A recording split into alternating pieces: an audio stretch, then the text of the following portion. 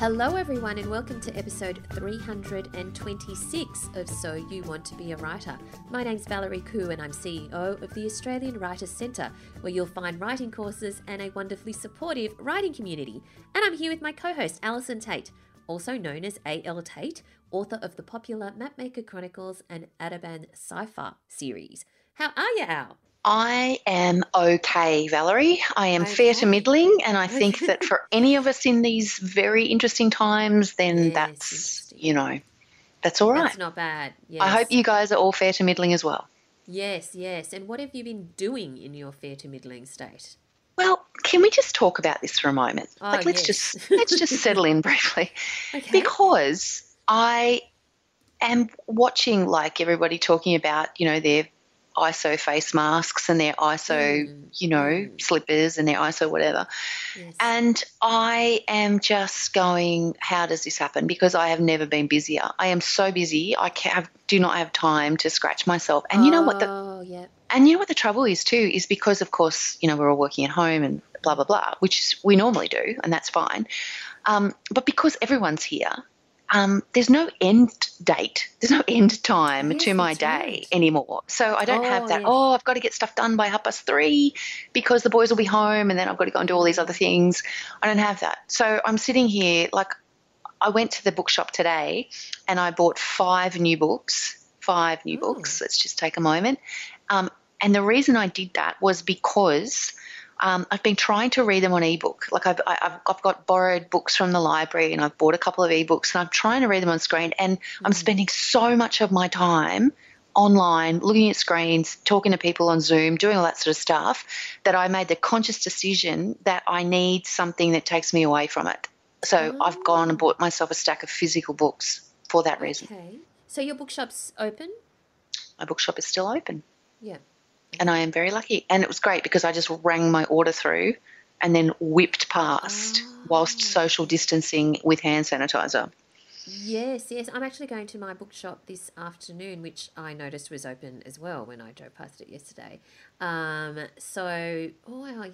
through the order. I think that's okay. I know exactly where the book is going to be. So, well, I've just got myself a stash of emergency books and I'm ready to go. That's it. Okay, wow. So you are not the only one buying books, because thank you to everyone who has bought our book in the last week or so. Of course, Alison and I co-wrote the book, if you're new to this podcast, called So You Want to Be a Writer. Surprise, surprise. And there's obviously a bunch of people who are not just making face masks or slippers or crafty projects. They are reading our book. And if you'd like to read your own copy of our book, just go to soyouwanttobeawriter.com.au/book. And you'll find out a bit more about it. But basically, it's all of the things that you need to know if you want to be a writer. And Alison and I are both incredibly practical people. So while there's a huge dose of motivation and encouragement in there, there's actual step-by-step things that you can do, action steps that you can take in whatever pace that you want, so that you can potentially either transition to become a writer or be a writer while you still have a day job. That's good. So check it out. Now, we also want to give a big shout out to Lexi. So Lexi was lovely and gave us a 5-star review on Apple Podcasts. And Lexi said, "You won't need anything else." Val and Al are my background podcast to everything with their intriguing banter and word of the week. Yeah. Oh, what? Lexi, we need to talk. They give you everything you need to know about the local writing community. If you ever need more, don't worry. They have over 300 episodes. Their interviews with new and old authors alike inspire me, and I bet the whole writing community to what can be possible. One thing is they should have another community group that isn't on Facebook, okay? Give them a listen and you won't regret it.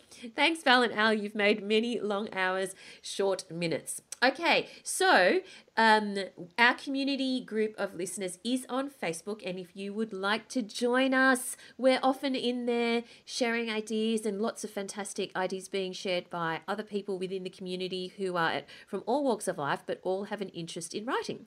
So just go to Facebook and search for So You Want to Be a Writer podcast community, and we'd love to have you in there. So now let's move on to the world of writing and publishing this week. Al, you have a tip for us. I actually have several tips for you. Yes. You know me, always good with a tip. I have 5 things to know about writing your second novel and 1 bonus tip.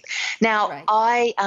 This post is actually, it's on my website, alisontait.com, and it's actually written by Lauren Chater, whose debut historical novel, The Lace Weaver, was published in March 2019 and went on to become a bestseller.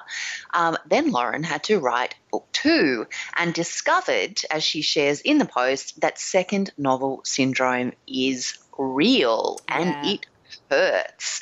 So her new book, which is called Gulliver's Wife, which is another beautiful historical novel, came out 2 weeks ago, last week, recently. And she has popped into my blog very kindly and has written a great post about, things to know when you are confronting the writing of this dreaded second book, because it is the thing you learn when you write your second book is that writing one book doesn't make writing a second book easier. It's just, you kind of would think, wouldn't you, that you would know what you were doing by the time you'd managed to get one written, edited, published, etc. But that is not necessarily the case, unfortunately. So she talks about in the post, Lauren does, about surviving the dreaded second novel syndrome. Her first tip is to lower your expectations, which I think is a good tip, because once you've worked through a process and you've written, you've polished something amazingly well with a publisher ready to go out, you're kind of thinking that you're going to crank out a first draft that looks a bit like that when you come to write your second book. But what you discover is that all the skills you thought you'd mastered have actually mysteriously vanished, and you have to, you're basically starting from scratch again, because every single manuscript that you write is going to have its own challenges for different reasons. There's always going to be a problem. Trust me, there's always going to be a problem. Then she also talks about reading. Now, lots of authors will not read books by other authors while they're working on a novel because they don't want to be influenced, or they're worried. I do. I read a lot, but I read well and truly outside of what I'm writing. Yeah. I look for, anything that is not middle grade, basically. I just read whatever I can find. And while she was writing Gulliver's Wife, Lauren read both fiction and non-fiction because she found, there are so many moments of self-doubt during the writing process. She found it incredibly comforting to know that other authors, had been where she has been and have actually managed to reach the other side. So I think there's something to be learnt from that. Anyway, so she's got 5 tips in here, and I think I actually really love her bonus tip. I'm going to share that. Go on. Her final tip for pushing through the hard yards of book 2 is to make sure you give back to the literary community. And I think that it is such a great tip because, as she says, the industry is often kind to debut novelists. Lots of people will be there to support you with your debut novel because everybody knows how hard it is to get a message out there. They'll be writing you often get asked to festivals and launches and things like that, and you meet a lot of people who understand what you're going through. When you're writing your second book, that community, those people that you've met along the way, are even more vital. And as she points out, it's really important to make sure that you are giving as well as taking. Buy books by Australian authors, cheer on their success, send messages of support, look after the people who look after you is her tip. And I think it's a great tip. Yeah, fantastic tip. And we're big believers in that approach as well. So definitely the way to go. So also you have a link about the Gruffalo. Oh, that's not my link. I thought that was your link. That's a link that has absolutely disappeared out of nowhere. So I am not sure about that link. But basically, it's a story in the newspaper that says that the Gruffalo has been reimagined to help children through coronavirus. And I guess the interesting talking point for me around this is just the number of these kinds of projects that are out there at the moment. Yeah. There's a lot of books, whether they be famous books like the Gruffalo, but then there's also other books that are being, picture books that are being put out to kind of, help parents talk to smaller children about coronavirus. The other thing is too, and I actually would really like to talk to you about this because this is something Yes. I'm grappling with a little bit. There's an awful lot of people. It's very noisy online at the moment. I don't know if you've noticed this, but it is incredibly noisy online at the moment. There's a lot of people who are just like throwing themselves into a frenzy and flinging stuff up online and reading books and creating activities and doing all sorts of different things, as a community service, in the sense that, there's a lot of parents who've got kids at home with homeschooling and stuff, and there's a lot of resources being developed, and it's great, on some levels. But what I really want to say to authors in this instance is I think it's very easy to feel like if you're not doing it, you're being left behind. I think it's really easy to feel like, oh my gosh, everybody is reading their book online. Everybody is doing this. Everybody is doing that, and feel like you need to throw yourself into that mess. I would suggest, personally, my thinking on this is that if you can't answer the question of why you are doing it, what you are hoping to actually achieve through doing it, like who are you talking to, why are you doing it, also a little bit, let's be frank, what's in it for you? Because creating the kind of content that's being created at the moment takes a lot of time and energy. If you can't answer those questions, if you can't look at it as a sort of like okay, why am I doing this, and what is the response to that? If your only answer to that is because everyone else is doing it, then I suggest you have a reassessment of your kind of goals as to what you're doing. I think that there's definitely a place for these kinds of activities, and I think it's probably going to be, obviously, as we go through the process of watching the circumstances around the world play out, it may, things will settle, things will change, we'll start to see what's working and what's not. Yeah. But don't get caught up in it. Think about what you're doing and think about why you're doing it, because otherwise I think there's a lot of people out there that are going to be talking to not very many people at all. So it's worth working out where your audience is. What I would suggest personally is this is a great time if you haven't really ever got hold of the concept of why you need your own author platform before. If you've always thought that was just something that other people had to do, I personally feel like this has rammed home the message more than anything I've ever seen of how important it is to have a way to talk to your audience, to build your own audience, to network with other people online, all of those sorts of things, and to work out a strategy for how you're going to, you don't have to stand head and shoulders out above the crowd, but how are you going to make your own little sort of corner of the internet into something that's working for you? So I would think about that. Yeah, definitely. Do you think that's valid, or am I being... No, I think that's absolutely valid. I think that I completely agree with Alison in that there is this rush, it seems, not by everyone, but by some people, just to put out a lot of content. And as Alison said, you need to think through, well, why are you putting it out? Is it just because you've got nothing else to do and this gives you something to do? Which is fine, and that's a valid reason, as long as you're happy with that. That's fine, Exactly, and as long as there's some kind of but also sometimes you're putting out. I can see a number of authors putting out valuable content that that they might be regretting. There's also some writers, and I'm thinking of one in particular, who are putting out content that where a lot of time and effort has not been put into it.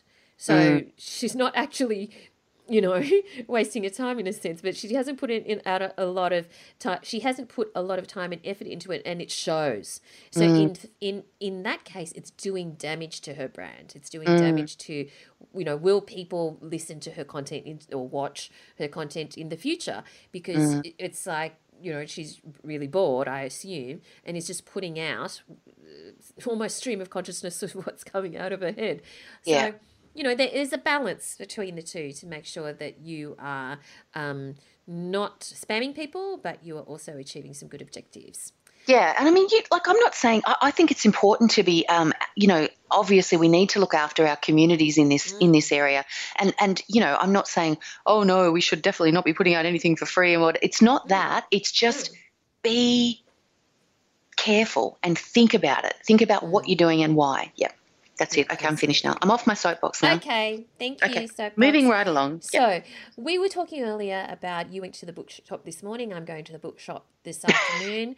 And people are also buying books online. So, there's a LinkedIn post from the Deputy CEO at Booktopia who posted what their analyst at Booktopia has summed up how people are feeling by looking at what books they're buying, because they've got all this data on book sales, of course, right? Yep.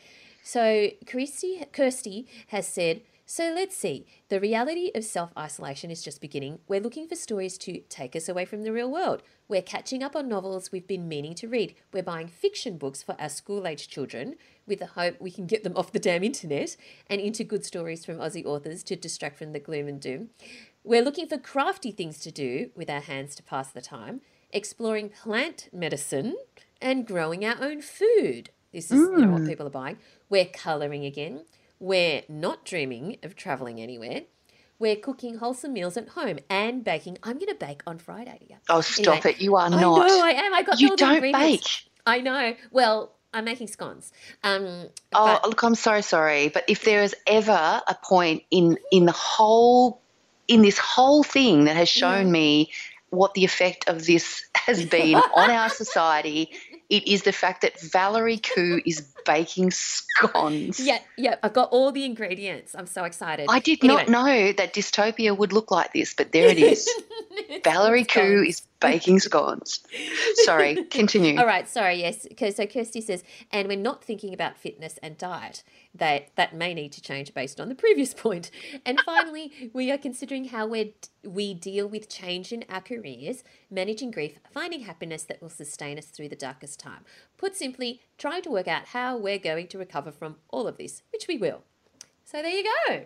So that was from Kirsty Ward, who is the analyst at Booktopia, and it was on Wayne Baskin, who's the Deputy CEO of Booktopia. It was on his LinkedIn page, and I think that's such a great post. And as you say, like, it's a real insight into what we're doing. I'm completely unsurprised by the baking, let me just say, except for everyone except you. Yeah.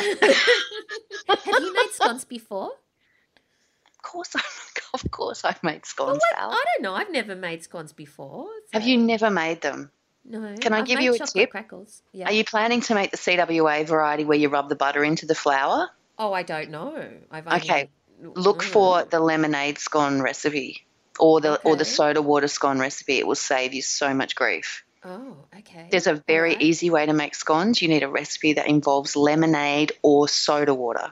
Okay? That's my tip. Wow.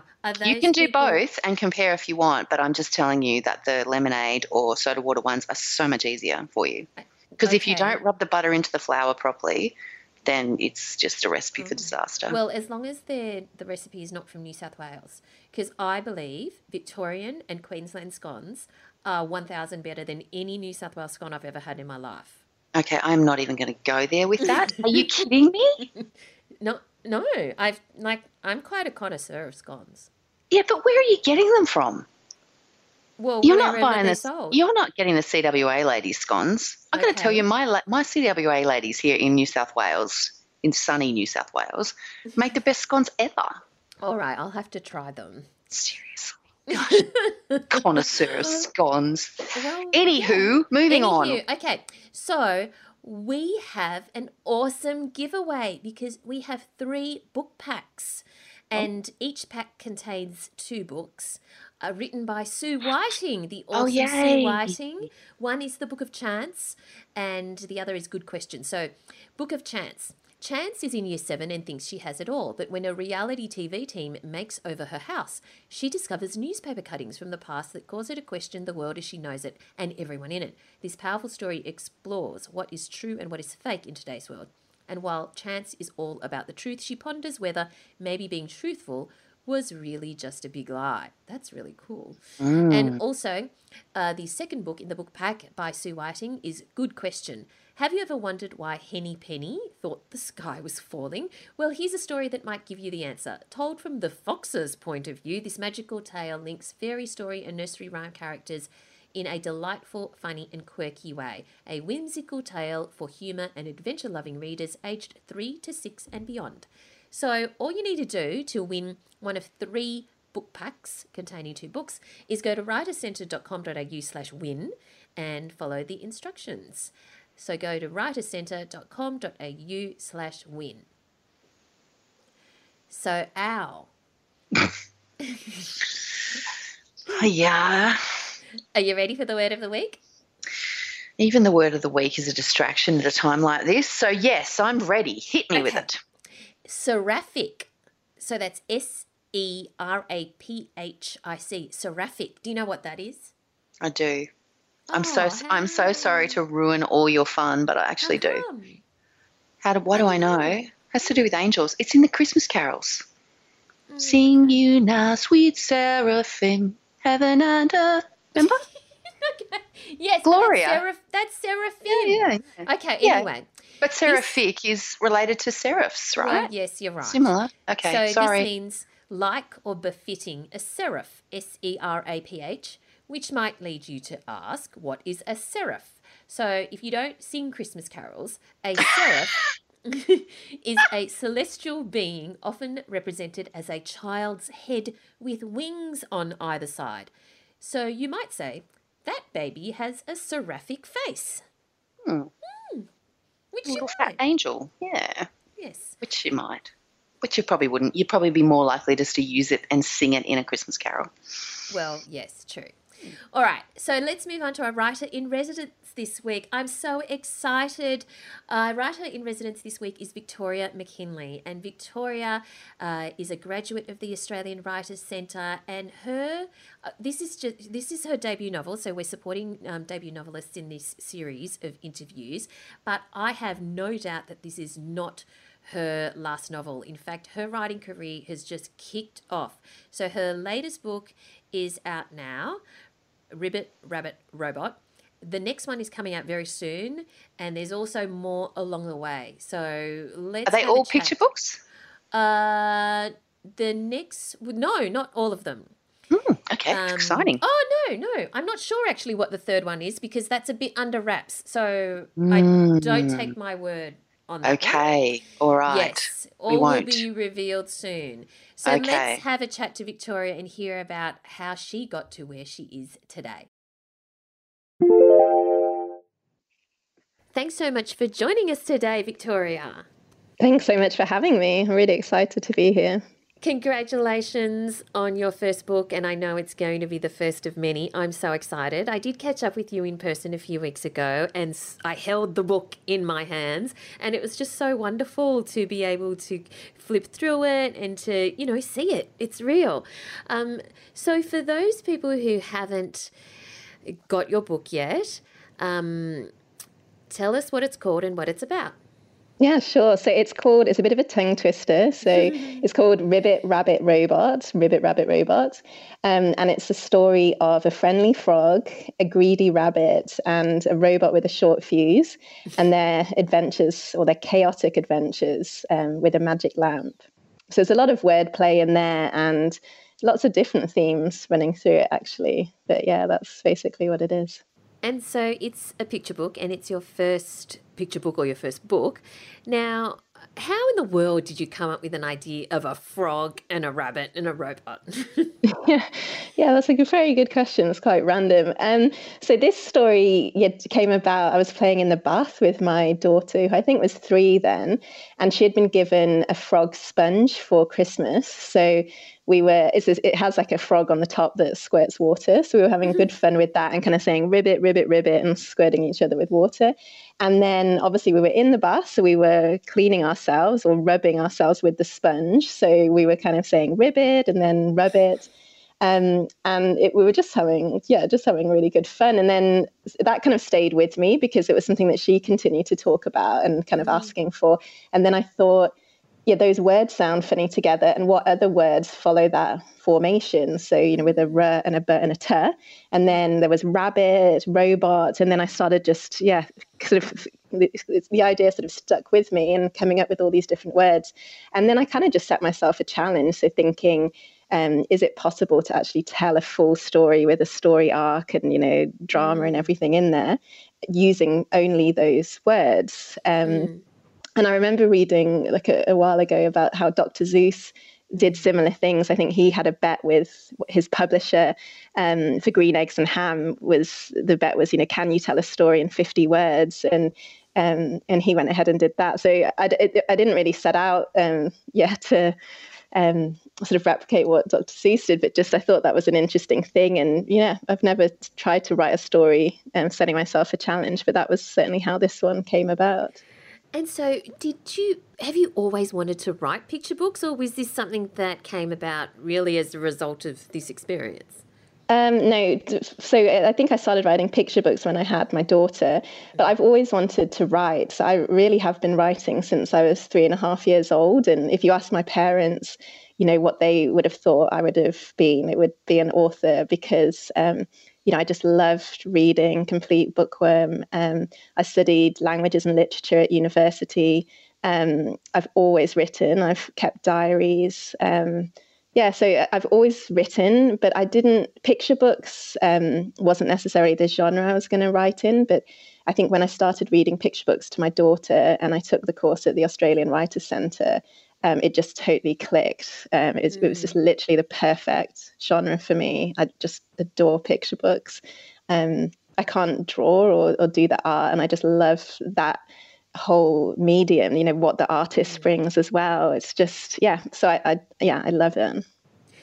So I want to come back to Ribbit, Rabbit, Robot very soon, but I think what people would be interested to know is just your journey to this point so far. Now, you've always been interested in writing, but maybe what you could do is just give us just a potted career history, just so that we can see what you've done in your career until this point. Yeah, well, I've had a pretty varied career. So I studied modern languages at university, so say literature. So I studied French and Italian.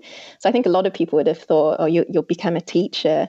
That's sort of a logical career progression. But I didn't know what I wanted to do when I left university. So I went traveling around the world, as you do, and just had amazing adventures. So for those 52 weeks. And I think it was when I was climbing Machu Picchu in South America, one of the guys that was on that trek with me mentioned that he worked in medical sales in London, and he was like, I can get you a job. It's really good. You get a company car, you get a free phone, and it's pretty good money and all of that kind of things. And I didn't have any other plans. So when I came back from traveling, I looked him up and I ended up literally the most random job ever, driving around London, all the NHS hospitals, selling drills and saws for orthopedic theatres. And I faint. I'm a needle phobe. I faint every time I have an injection. And there I was literally standing in operating theatres every day, watching people's scalps being pulled down while they were drilling into people's brains, and it was just honestly just crazy. So that was amazing experience, actually, I have to say, but just totally unplanned. And I was selling, obviously, and I did randomly, quite unexpectedly, I sold a ton of medical equipment and got promoted, and everyone thought I was doing a great job at this, which was just quite surprising to me. And then, but I was just, my heart wasn't in it, and that wasn't what I wanted to do. So then back in those days, this was 2006, I was in London. I also wasn't mad about London, and I was open to living abroad and with my languages, keen to do more travel. So I put my CV up on Monster. I don't know if you remember Monster back in the days, was that kind of Monster.com. So I put my CV up there, and then I got a cold call from Google. saying, we've seen you can speak languages. Would you like to come to Dublin and do an interview with us? And really back in those days, that was before anyone knew what Google was. So I remember chatting with my friends and they were like, what's this Google thing?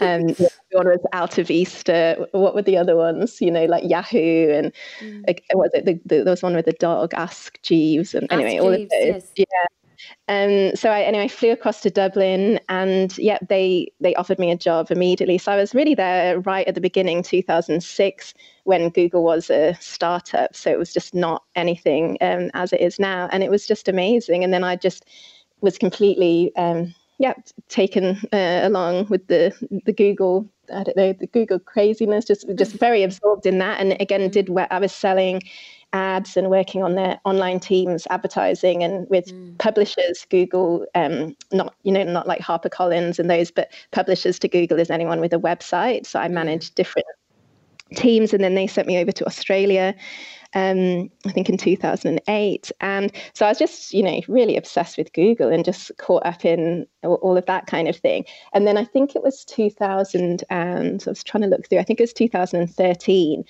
And at that point, I was leading a team in APAC and doing a lot of travel. And it was, again, sales, sort of big revenue numbers. And I was just suddenly just hit me that I'm not using my creative brain at all. And I'd stopped writing, which I'd, always done. And I just suddenly, like, everything in my body was like, I need some sort of creative outlet. And then I Googled creative writing courses, and you guys, or, the Australian Writers' Centre came up. And I took an evening course, at the beautiful centre in Lavender Bay. And it was just amazing, and just fully sort of immersed myself into that. And then when I was on maternity leave, I took more courses. I did the freelance writing courses and started making sort of a little bit of money. I'm not going to say it was lots, but writing for different parenting magazines and that kind of thing. And then when my daughter was born, that's when I saw the picture book course, and I was like, okay, I'm going to do this. And that's how it happened, basically. So, quite a long story. No, I think that's fascinating. So you did the picture book course, and then it clicked with you. And that sometimes happens. People do a couple of different courses, and then they get to the one and they go, this is the one that I'm going to, really sink my teeth into, or really, that really sits well with me. What about picture books are you drawn to?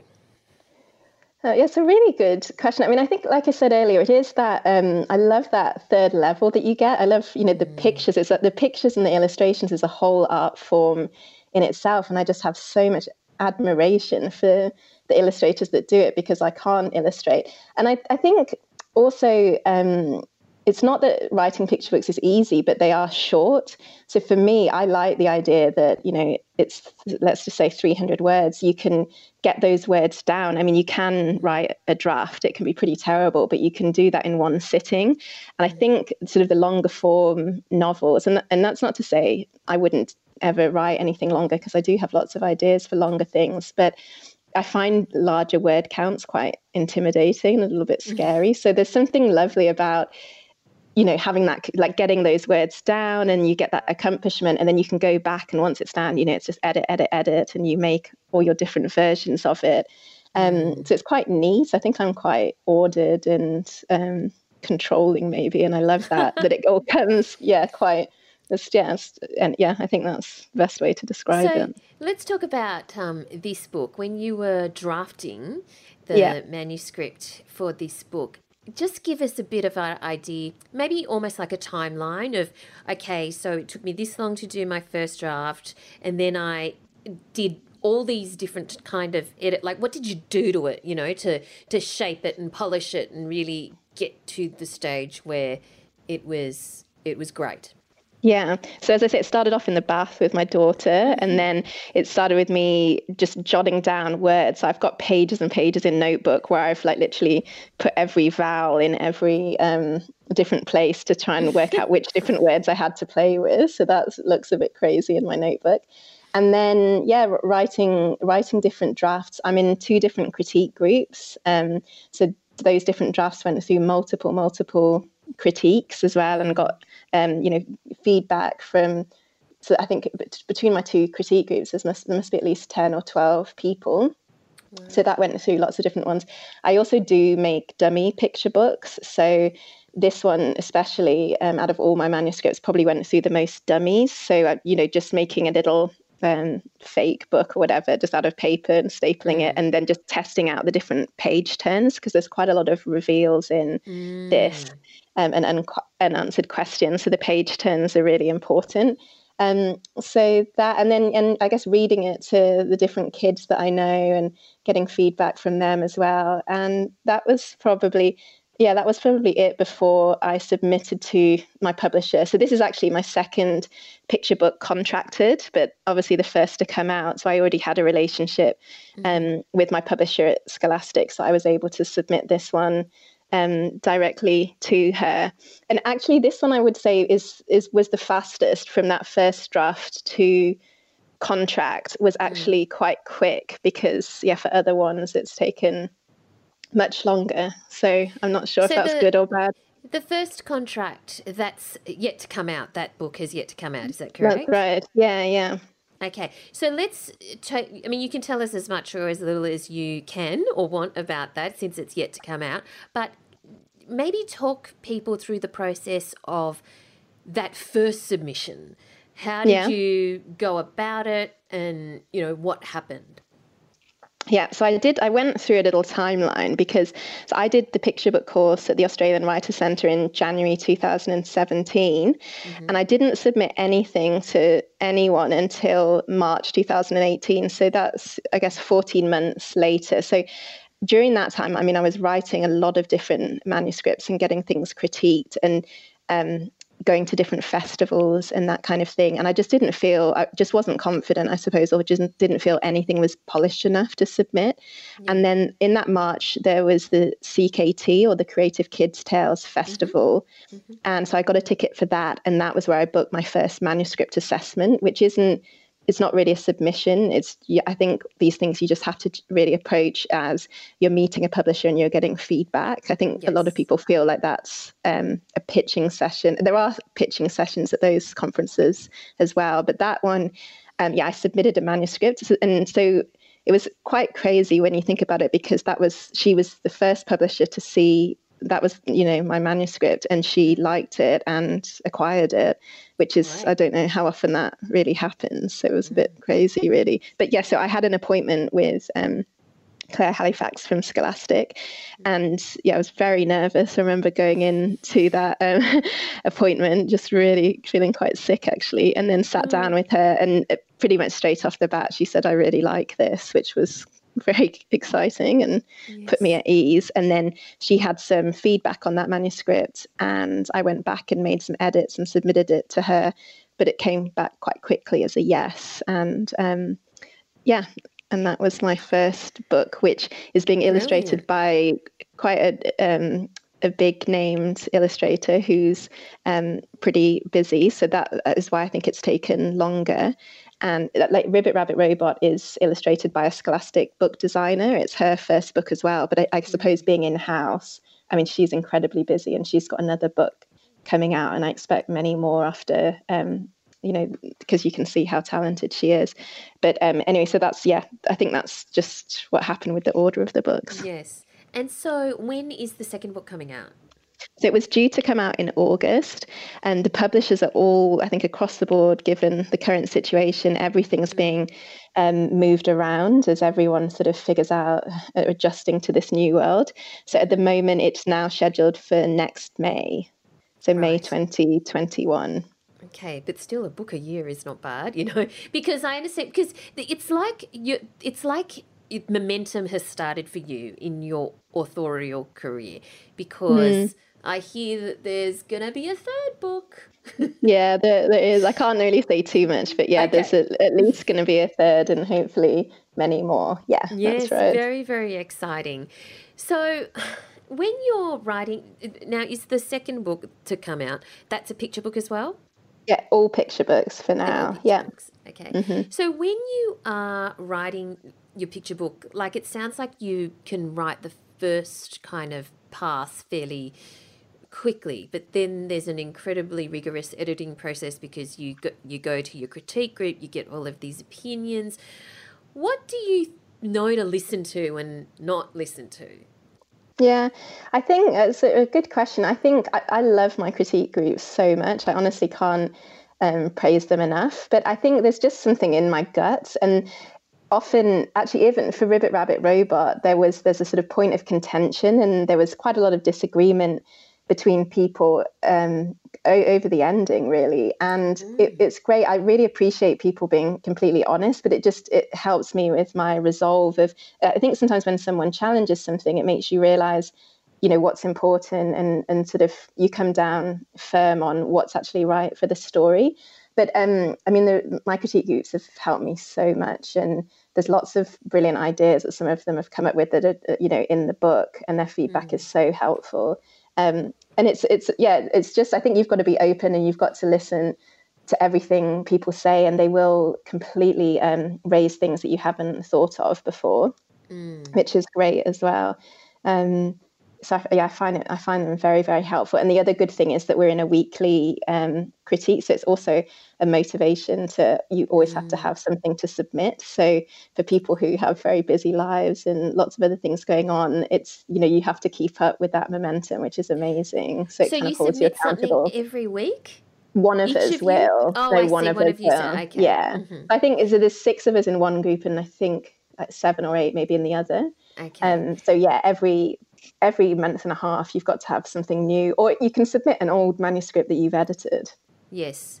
Now, because you said that you have read it to children, like you read it to children just to gauge their reaction. What do you look out for in their reaction, and how does that impact then any changes you might make?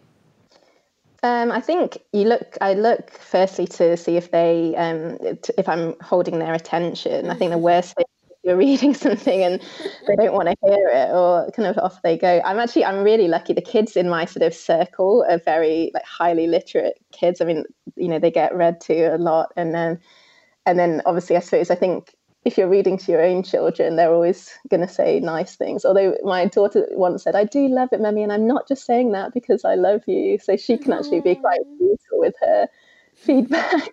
So yeah, I think, I mean, you've got to see, and then are they laughing at the right spots? I mean, humor's massive. Do they find things funny? And I think I'm really living in that world with kids, and especially now with the whole homeschooling thing going on. I think this is actually quite a magical time for creatives. Even though I don't really have time to write, I'm just literally trying to soak up this intense time with the kids that I'm looking after, and just because seeing what kids find funny, or just the things that they say, the way that they speak, is just, I just find it so beautiful. They're so astute in their observations of the world. I just honestly just think it's magical. So you sound like you get a bunch of ideas from lots of different places. In terms of collecting them, like you've said that your notebook has lots of ribbits, rabbits, robots, all these words in it. But in terms of collecting your ideas, is it in one notebook? Do you group the ideas into themes? How do you know when an idea is more than just a bunch of words on a page and could potentially be a book? Yeah, so I'm going to completely contradict myself, because I know earlier I said I'm really organized, and the answer to that question is I'm completely disorganized. So I have about, 20 notebooks. I just love notebooks. I can just buy all of them. I just fall in love with. I love paper as well. I'm obsessed with paper.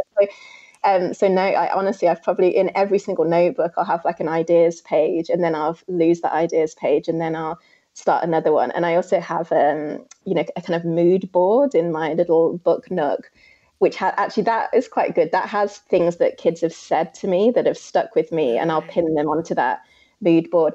So there's probably loads of things out there that I've completely forgotten about. So I suppose it has to, if it's something that sticks with me. And at the moment, I've got, I think, 5 picture books that I need to write that, I've got pretty in my head. They're pretty well formed, and I need to sit down and write them. But some of them are quite complex ideas that maybe I'm struggling with a little bit more. So I think a lot of writers are more disciplined than me in that, they force themselves to write. And, I'm not really like that. I find that sometimes there's just a perfect time. And as I say, for my 3rd book, I can literally remember when it happened. And again, it was something I'd been playing around with in my head for a long time. And then suddenly I was just like, oh my God, this is it.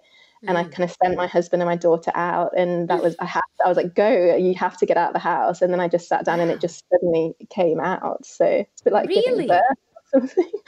Yeah. Wow. Yeah. So if that's the case, do you let the idea or the story swirl around in your head till the point where you literally know what's going to happen at every point?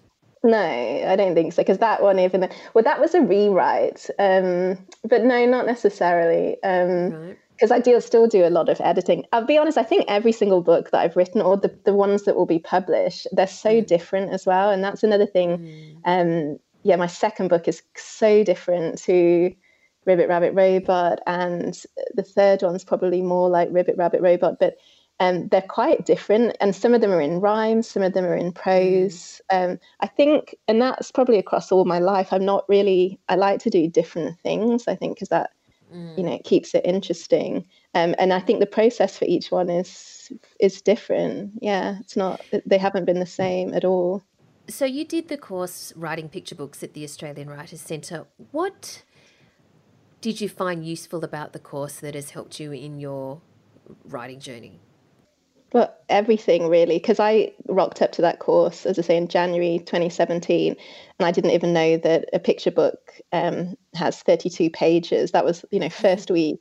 The tutor kind of told me that, and I was just like, wow. So, I mean, as I say, I knew a lot about literature. I'd studied to quite a high level, university and that kind of thing, and I read a lot, but I did not, I didn't know that really there is a formula for picture books. And I think even though, you can break some of the rules, you need to know the rules and understand them to be able to break them. So that course was amazing. And I think as I say, I just gelled with picture books, and that was the moment when I realized, okay, this is what I'm going to be writing.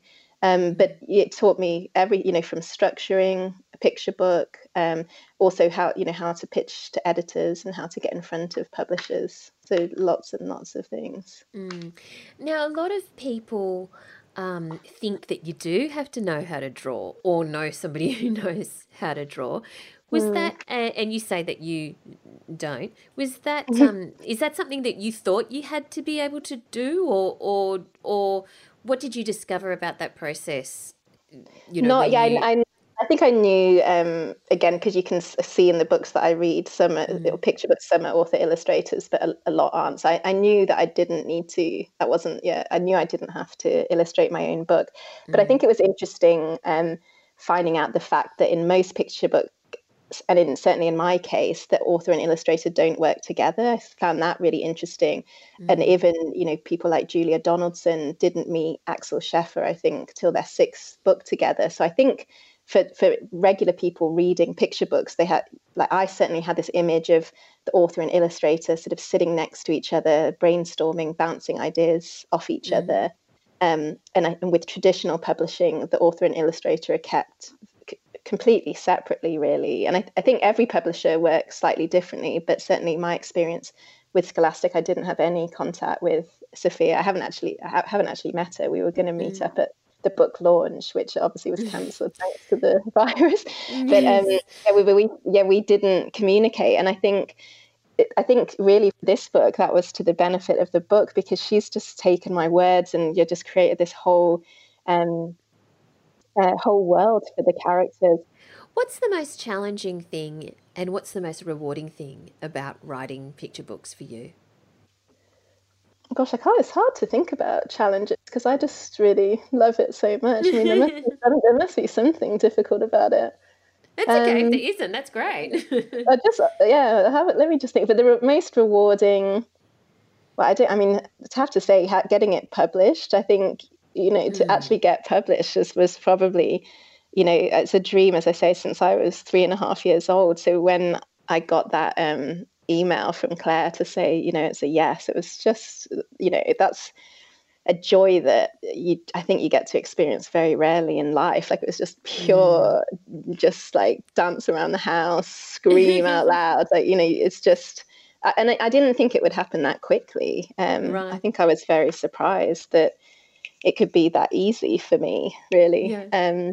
So yeah, that and getting more picture books accepted, because then you think, oh, am I just a one-hit wonder? Is it just going to be one book? But to see that this could be potentially a career is just a dream come true. So that's amazing. It obviously is panning out into a career because, you've got more on the way. So finally, what's your top 3 tips for aspiring writers who hope to be doing like what you're doing one day? So yeah, I've thought about this, and I'm going to be quite specific with picture books. I mean, maybe this could apply to everything. And also it's quite focused into actually getting published as well, because I think a lot of listeners, that's sort of the goal.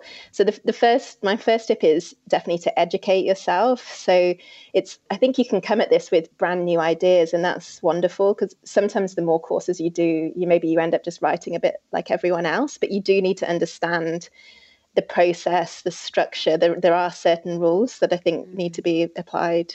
So yeah, I'd say educate yourself, go to as many conferences and do as many courses as you can, because that certainly helped me.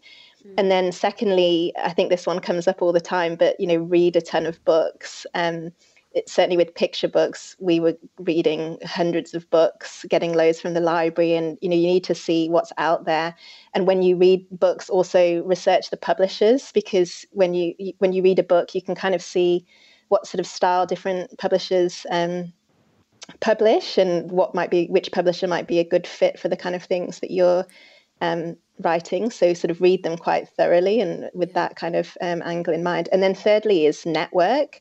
So if you're looking for a publisher, I do think network is really important. And I learnt about SWIBI, which is the Society of Children's Books Writers and Illustrators, through that Australian Writers Centre course. And they've just been amazing. They've been so supportive of me. But, every meetup that they have, they'll get a publisher along pretty much most of the meetups. And you can have assessments or just get face-to-face with a publisher, because most of them are closed to unsolicited manuscripts, and not just with publishers, but just network, with other authors and illustrators, and support other people, and, lift them up, and just be good to people. Because I found, even from doing magazine and newspaper writing, I've got editors with friends with editors of magazines who are now also promoting my book, through their things. So, you don't want your network to be too small, but, just, have good relationships with people. And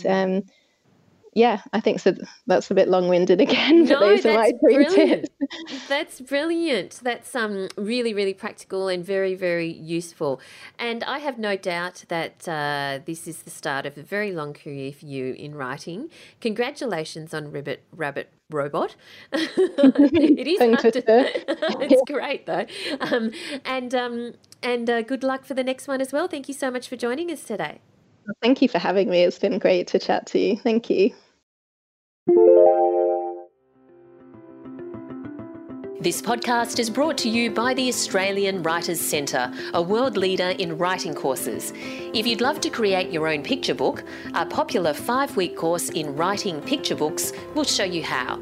In less than a few hours a week, you'll discover what you need to know about point of view in a picture book, structure and pace, as well as language and rhythm, finding the right voice, working with illustrators, publishing options, and much more. Complete it online for ultimate convenience and receive personalised tutor feedback on your writing. Find out more at writerscentre.com.au/picturebooks. All right, there we go, Victoria McKinley. So what are you doing in the coming week, Al? Well, I am, lots of things, because obviously I'm extremely busy, but I'm also, we're kind of busy all round in this house, because Book Boy, also known as Joe Visser, singer-songwriter, is he's organising, would you believe, an entire online music festival. That's so cool. Wow, He's how does that work? 16. So he and his friend Hannah Brooks, who plays in a band called Kim's Laundry, have come up with this idea of creating an Instagram music festival. So there's been a few big ones done, like Isolade was one that they did a couple of weeks ago, and So what Joe did a couple of weeks ago was create a little playlist on Spotify called Keep Supporting Local, because there's a lot of young bands around our area on the South Coast and Illawarra that, they lost their gigs. Half of them work in hospitality. They lost their jobs. Like it's one of those sort of situations. And it's very difficult to build a following and keep your kind of momentum going as a young band when you can't gig. So he created a Spotify playlist called Keep Supporting Local, and which has got, I think, 65 different, acts from around, sort of, as I said, from the whole region. And he spoke to Lindsay McDougall on ABC Illawarra about that a couple of weeks ago. So that was, that was a bit fun. And then he was sort of thinking about it over the weekend, and he just suddenly came out one morning and said, I've decided I'm going to create an online music festival, and this is what I'm going to do, and this is what I'll be doing. And then he sort of, got his friend Hannah involved, and the two of them have reached out, organised a lineup, found themselves a sponsor, got the poster, got the social media going. They've got a whole strategy going. They're sort of, rolling it out. So it would be great if you guys are interested in supporting it. The Instagram handle for the festival is @StayListFest, @StayListFest. So it's the South Coast Stay List, as in instead of playlist, Stay List. And if you're interested in following that, but there'll be, I think there's a dozen bands playing. They're doing a 20-minute set each, on their Instagram Live, and then they'll hand off to the next person. And it's all taking place on Saturday, the 18th of April. So I'm incredibly proud of them, like for two young people just to kind of go, well, this is what we're doing, and then go and put it all together. I can only applaud the initiative. As far as school holiday / ISO projects go, ways to keep yourself entertained while, you can't go anywhere, I think it's probably at the top of the list. So, so if you guys are happy to swing past or follow on Instagram @StayListFest, I'm sure they would be more than happy to see you. And, we'll put the link to that in the show notes. So thanks for letting me do that little plug, Val. What will you be doing? Yeah. Well, I will be actually this Saturday, the 18th of April, at 11 a.m. Tune in to the Australian Writers' Centre Facebook page, because I will be in conversation with Tara Moss. Her latest book is The Cobra Queen. And it's always great to talk to Tara about her wide range of different types of writing that she does. This is one of the Pandora English novels, which is really cool. Tune in and join the conversation, because we'll be online video, Facebook Live, and we'll be seeing your comments and questions as well. So you'll be part of the party. Fantastic. We're calling it Creative Conversations, and this one is with Tara Moss. So, look, you can spend the entire Saturday afternoon and morning with the So You Want to Be a Writer family. That's right. Who needs to go out?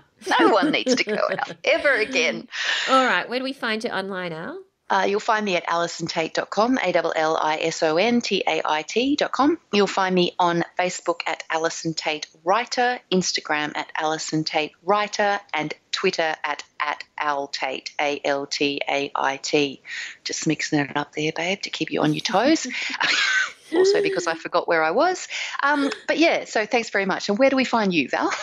You'll find me at Valerie Khoo, that's KHOO, on Twitter and Instagram, and over at valeriekhoo.com. And of course, you'll find all of the show notes at soyouwanttobeawriter.com.au. Thanks for listening, everyone, and we look forward to chatting to you again next time. Bye. Thanks for listening to So You Want to Be a Writer. You'll find the show notes at writerscentre.com.au/podcast, or sign up for our awesome and often hilarious weekly newsletter at writerscentre.com.au/news, where you'll find writing resources, giveaways, competitions, and much more.